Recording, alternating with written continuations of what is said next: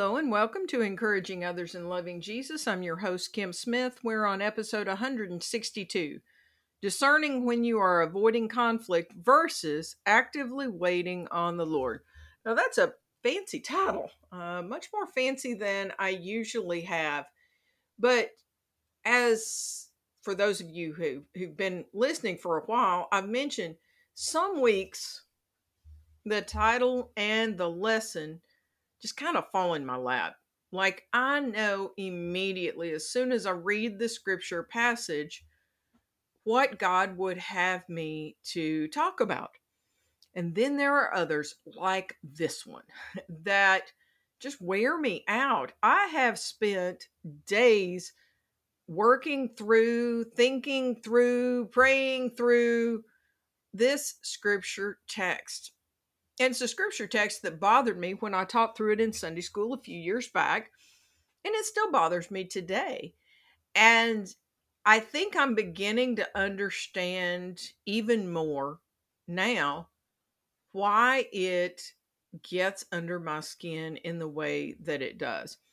So let's jump into this and let me set the background. So we've been walking our way through Second Samuel. We spent time in First Samuel. We were introduced to the first king of Israel, that being King Saul.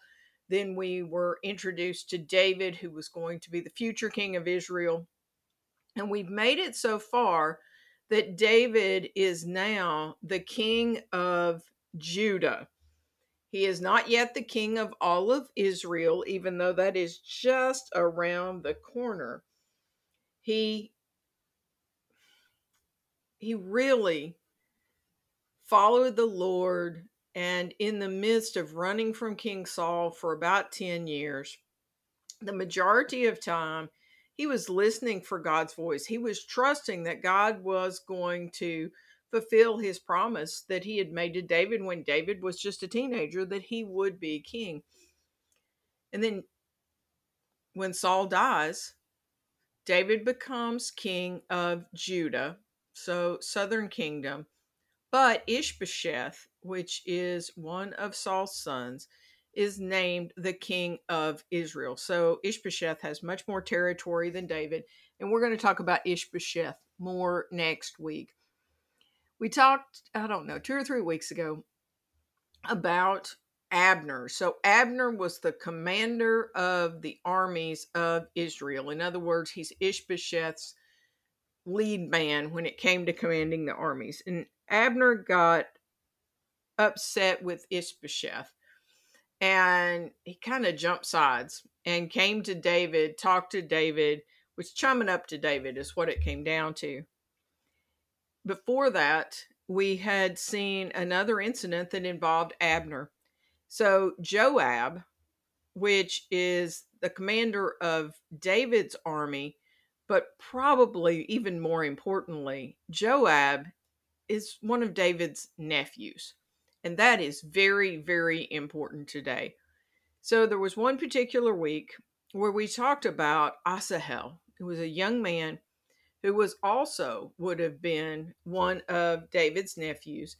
And Asahel, in the midst of, so Israel and Judah were fighting back and forth, back and forth, back and forth. And Asahel, like, seemed to have just lost his mind one day. And he was very good at running, but he ran headlong into Abner, the commander of the Israelite army. And Abner kind of tried to wave him down and warned him, like, Asahel, do not come this direction. This is not going to work out well for you. And Asahel kept going. And we talked that week about the fact that so many times we run headlong into danger with warning flags up and we just keep going. And Asahel was killed. Asahel was the brother of Joab. And Joab did not forget. And we were talking in last week's lesson about the fact that we are not to seek revenge on others, but we are to wait on the Lord. And we are to trust that vengeance is mine. He will repay, says the Lord. And I say all that to bring us into this week because it really does play in a big way. Because that whole idea of vengeance is mine, I will repay, says the Lord. That is biblical. There's no question about that. Are we ever to seek revenge? Absolutely not. Like, not even a question. But David takes that same sentiment and uses it in a way that I personally do not think that it is meant to be. So, Joab last week he took advantage of the situation with Abner, caught Abner off guard, and Joab and one of his brothers, Abishai, they killed Abner in cold blood. Abner was not doing anything wrong to anybody. And again, Abner had not set out to kill their little brother. Their little brother just kept coming at him, and he took him out in self defense. So this week, we're talking about David mourning Abner's death. And this is one complicated text if you really break it down. So this is 2 Samuel 3, starting with verse 31. Then David said to Joab and all those who were with him, tear your clothes and put on burlap, mourn for Abner. Okay, so Joab has just murdered Abner. I won't say killed. No, he murdered him. Like Abner did nothing, and Joab took him out. And David commands Joab and those with him to tear their clothes and put on burlap and mourn for Abner. Now, the mourning practices back in Israel at that time are very different than our modern day mourning practices. In many ways, we can learn a lot from them because they weren't as concerned about how they looked on the outside. They were more concerned about truly allowing their emotion to come out. And so the putting on burlap was part of that process of just showing the outward signs that their hearts were hurting. Joab's heart was not hurting. Like Joab was not mourning for Abner. Joab killed Abner in cold blood. But David commands him, instead of calling him down for what he did, he commands him to publicly mourn for Abner. Throughout this text, there are quite a few things going on. Number one, I think that David is playing the politically correct game. I don't think he's playing the godliness game in any of this. I think he's playing the politically correct game. And I also think, just like our title is talking about today, discerning when you are avoiding conflict versus actively waiting on the Lord, I see David avoiding conflict, and we're going to see this throughout David's reign. And I think that this passage, even though it's not one that's referred to that often, I think it gives us a foretaste of what David's interactions, specifically with his family members, are going to be. David is the greatest king of Israel. When David reigns, it is the golden age of Israel. So when it comes to other nations, David seems to have a clear head, and when God says go, David goes. But when it comes to his own family members, David seems to struggle with conflict, and he tries to get out of it. And we're going to see it over and over and over again as we walk through the life and reign of David.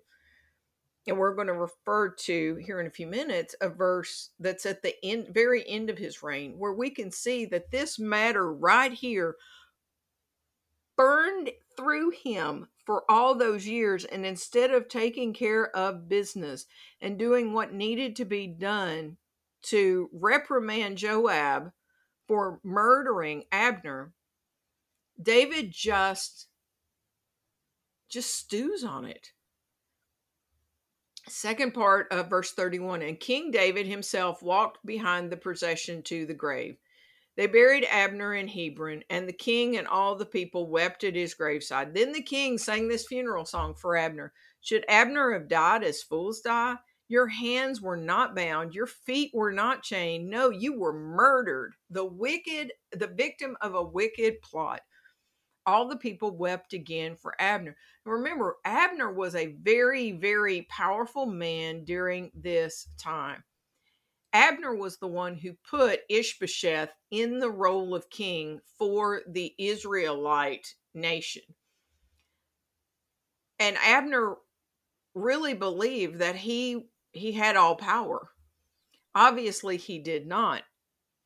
And David knew that because of the influence of Abner, David needed to come out. Number one, David didn't call for him to be killed. David didn't kill him. And he knew that he needed to make this public display of being upset that Abner had been killed, or he might lose the votes, so to speak, of the Israelite nation and possibly even of his own people in Judah, of which he was king. David had refused to eat anything on the day of the funeral, and now everyone begged him to eat. But David had made a vow saying, "May God strike me and even kill me if I eat anything before sundown." Verse 36, this pleased the people very much. They were very pleased with this public display of mourning for Abner and the appearance of being very upset that Abner had been killed. The next phrase I didn't do as the title of the podcast, but I really considered it. In fact, everything the king did pleased them. This was one of those times where David was on a roll. And at this point, he is revving up to be the king of Israel, and the people are very pleased with him, including the way he is showing what they think is leadership of the public mourning of Abner. Abner, whom they respected, Abner, who they had. They didn't make him king, but he was the kingmaker. 37, so everyone in Judah and all Israel understood that David was not responsible for Abner's murder. 38, then King David said to his officials, so that was all public. And this is more in his private quarters. Don't you realize that a great commander has fallen today in Israel? And that's the same thing he said out in public. So that wasn't just behind the doors. That was out. That was in both places. Like, it really does seem that David truly mourned Abner's death and was very upset about it. But here is where I have the big problem. And I always have. And the more I read and research, the more I have. Verse 39. And even though I am the anointed king, these two sons of Zeruiah, Joab and Abishai, are too strong for me to control. So may the Lord repay these evil men for their evil deeds. So let's break that apart. What in the world is going on with this? So I was reading out of the New Living Translation, and we're going to go back and read that particular verse, the verse 39 out of the ESV. It says, and I was gentle today, though anointed king. These men, the sons of Zeruiah, are more severe than I. The Lord repay the evildoer according to his wickedness. And so you read this verse, and you could take it a few ways. You could take it that David just chose to be merciful to Joab and to Abishai, even though they murdered the commander of the Israelite army in cold blood for no political reason, no legitimate reason. They did it for revenge. So who's Zeruiah? So in 1 Chronicles 2:15-16, it says, his sixth was Ozem, and his seventh was David. Their sisters were named Zeruiah and Abigail. Zeruiah had three sons named Abishai, Joab, and Asahel. So David is the uncle of Joab, Abishai, and Asahel. And this is a family matter. It is a national matter because Joab and Abishai took their personal matter and made it a public matter when they killed a very public figure.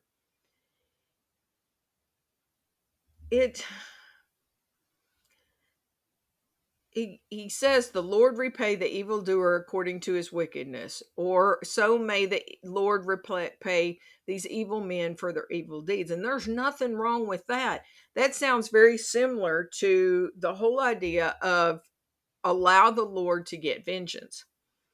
But there's this fine line between sitting back and trying to avoid conflict and just saying, God, you take care of it. You take care of it. Versus actively waiting and listening for the Lord's voice in case the Lord has something he wants you to do in order to confront the person or the situation.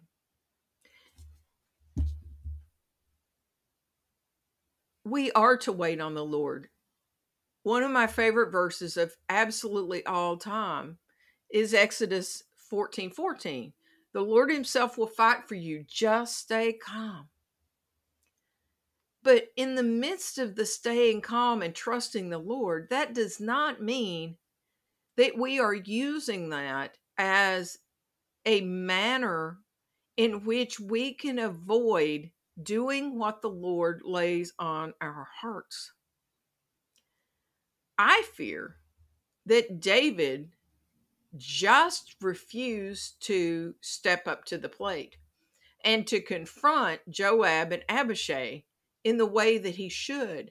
He was king, and under his leadership, they murdered the commander of the Northern Army. And instead of calling them down, he passively aggressively has them publicly mourn, and he does nothing.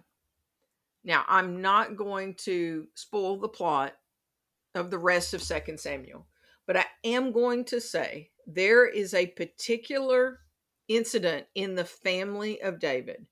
It is disgusting. It is awful, awful, awful. And we see David do the exact same thing, where instead of being the father, in that case, being the father and taking care of business and calling evil evil and doing what he needed to do, he did not. And I think this is a pattern. And when we see this pattern, this is a man after God's own heart. But that does not mean that David was perfect. He was definitely not perfect. We all know that. And all of us can fall into the trap of just wanting to sit back and just staying out of the conflict. I'm not going to touch it because it's going to cause problems and it's going to come back on me and whatever it is. And like God calls us to be godly men and women, and he calls us to have a godly standard in our lives. He calls us to have a godly standard in our organizations, and he calls us to enter into conflict on the side of godly conduct. And just stepping back and saying, God's going to handle it. Using that as an excuse not to call evil evil and to have proper boundaries. That's just flat wrong. It's not in this case that David was concerned about taking revenge on Joab and he's like, well, let the Lord take the revenge.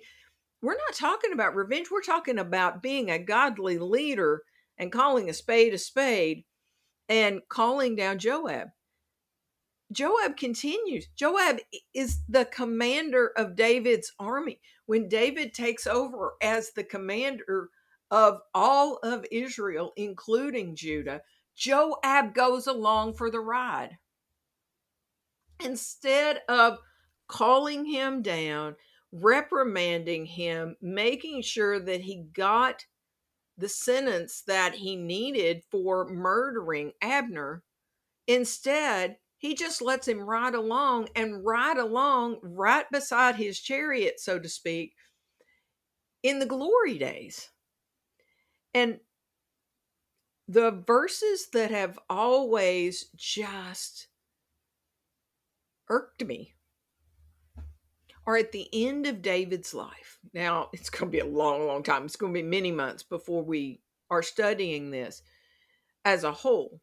But we're going to pull out a couple of these. So, as David is handing over the reins to King Solomon, his son,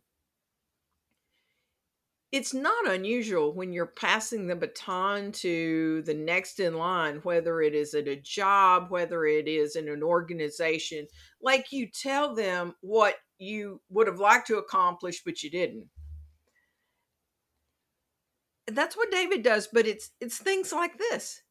David refers back to this exact situation, and you can tell from his words that he uses that he knew this was wrong. And he intentionally did not take care of business and then hands it off to Solomon to be the bad guy, to be the one that punishes Joab. Check this out. 1 Kings 2, 5 through 6. And there is something else. You know what Joab, son of Zeruiah, did to me when he murdered my 2 army commanders, Abner, son of Ner, and Amasa, son of Jether? He pretended that it was an act of war and it was done in a time of peace, staining his belt and sandals with innocent blood. Do with him what you think best, but don't let him grow old and go to his grave in peace. Now, we're not talking today about Amasa, son of Jether. We're talking about Abner. But isn't it obvious from those words that David held this against Joab all those years? And instead of taking care of this and making sure that Joab was punished in the way that he should have been, David just, I want to say it's kind of like the passive aggressive kind of thing, except the aggressive part comes out in the fact that now he's telling Solomon, make sure that he doesn't live to old age. Like, I didn't do what I needed to do, but I'm expecting that you're going to take care of him. It just blows my mind. Psalm 37, 23 through 24. The Lord directs the steps of the godly. He delights in every detail of their lives. Though they stumble, they will never fall, for the Lord holds them by the hand. You get that? The Lord directs the steps of the godly. He delights in every detail of their lives. It doesn't say that God is going to take care of every matter and you can just sit back in your easy chair and just wait. We are to wait on the Lord, but it is an active type of waiting. We are waiting to hear God's voice, and sometimes God is going to act and he will take care of it, and all we have to do is go in and clean up.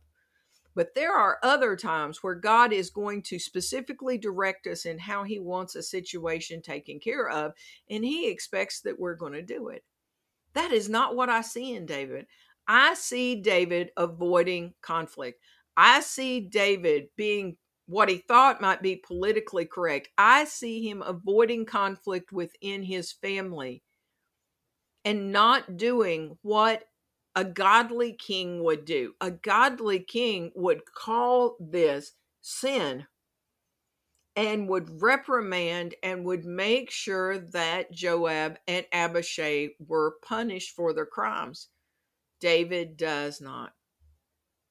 So I want to ask you in our weekly assignment feature, I want you to ask the Lord if there are any people or situations he is prompting you to confront. Some of us don't mind confrontation. Some of us hate it. But the thing is, it's not a negotiable part of the Christian life. We are to confront sin first and foremost. And as a result, we are to confront situations and people when they are not in the right. I'm asking God to open up your spiritual eyes and ears. Are there situations where you have just been sitting back going, the Lord is going to move? And you have not been asking the Lord, how do you want to move through me? You've been saying that the Lord is going to take care of this, but you have not been willing to be his mouthpiece, to be his hands, to be his feet. I don't know your life situation, but I do know what we know about King David. And as good of a king as he was not perfect, and especially when it came to his family relationships. May we learn from this situation as well as the other challenges that David faces during his rule and reign, including his relationships to females in his life and to his children. Sometimes it's kind of good to be reminded that even someone like David, who is called a man after God's own heart, didn't have it all together. Sometimes that's helpful. And his life is in print for millions of people across this world to have read over the years and to critique. None of us want that kind of fame. But may we learn from his story. May we learn from a story like this where he just didn't stand in the gap for God. He just kind of stood back and allowed evil to occur, allowed evil to not be punished. That was not being meek and gentle. That was being cowardice, in my opinion. I would love to hear from you. I would love to hear what you have to say about this particular lesson. Maybe how it's touched you. If you have any questions, concerns, I would love for you to reach out to me at encouragingothersandlovingjesus@gmail.com. You can jump into our Facebook group, Encouraging Others in Loving Jesus. Got information down below in the show notes. I've got the verses that we went over. I've got our resources. I've got how to begin a personal relationship with Jesus Christ. You may have come into this podcast and just gone, what is that country person talking about? And you have no idea what it's like to live a life surrendered to Christ. You can click on that link and it will share with you how you can begin a personal relationship with Jesus Christ. Also, this podcast originally was called A Country Girl in a City World Loving Jesus. And as a result, the first few episodes are kind of hidden. You can't find them. It's not that they've been locked up in some sort of vault, or at least not by me. So you can get the link to those down at the very bottom in the section that's called the hidden episodes. As we close out this week, in what areas of your life are you just trying to stand back and just hope that God's going to take care of it and you don't have to speak up? Is God prompting your heart right now? Saying, yes, I am taking care of things, but I'm going to use you as part of the solution? Take courage, because the Lord who fights your battles can give you the strength and courage to join him in the fight. When David was fighting against Goliath, the Lord fought the battle, but David did have to stand up to the giant.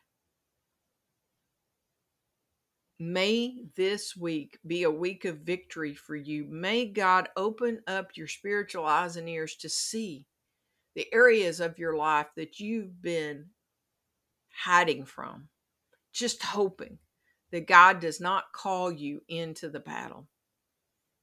May you have the courage to courageously stand for him, and may he intervene on your behalf. And as we finish out each week, remember, it's always a trust and obey kind of day.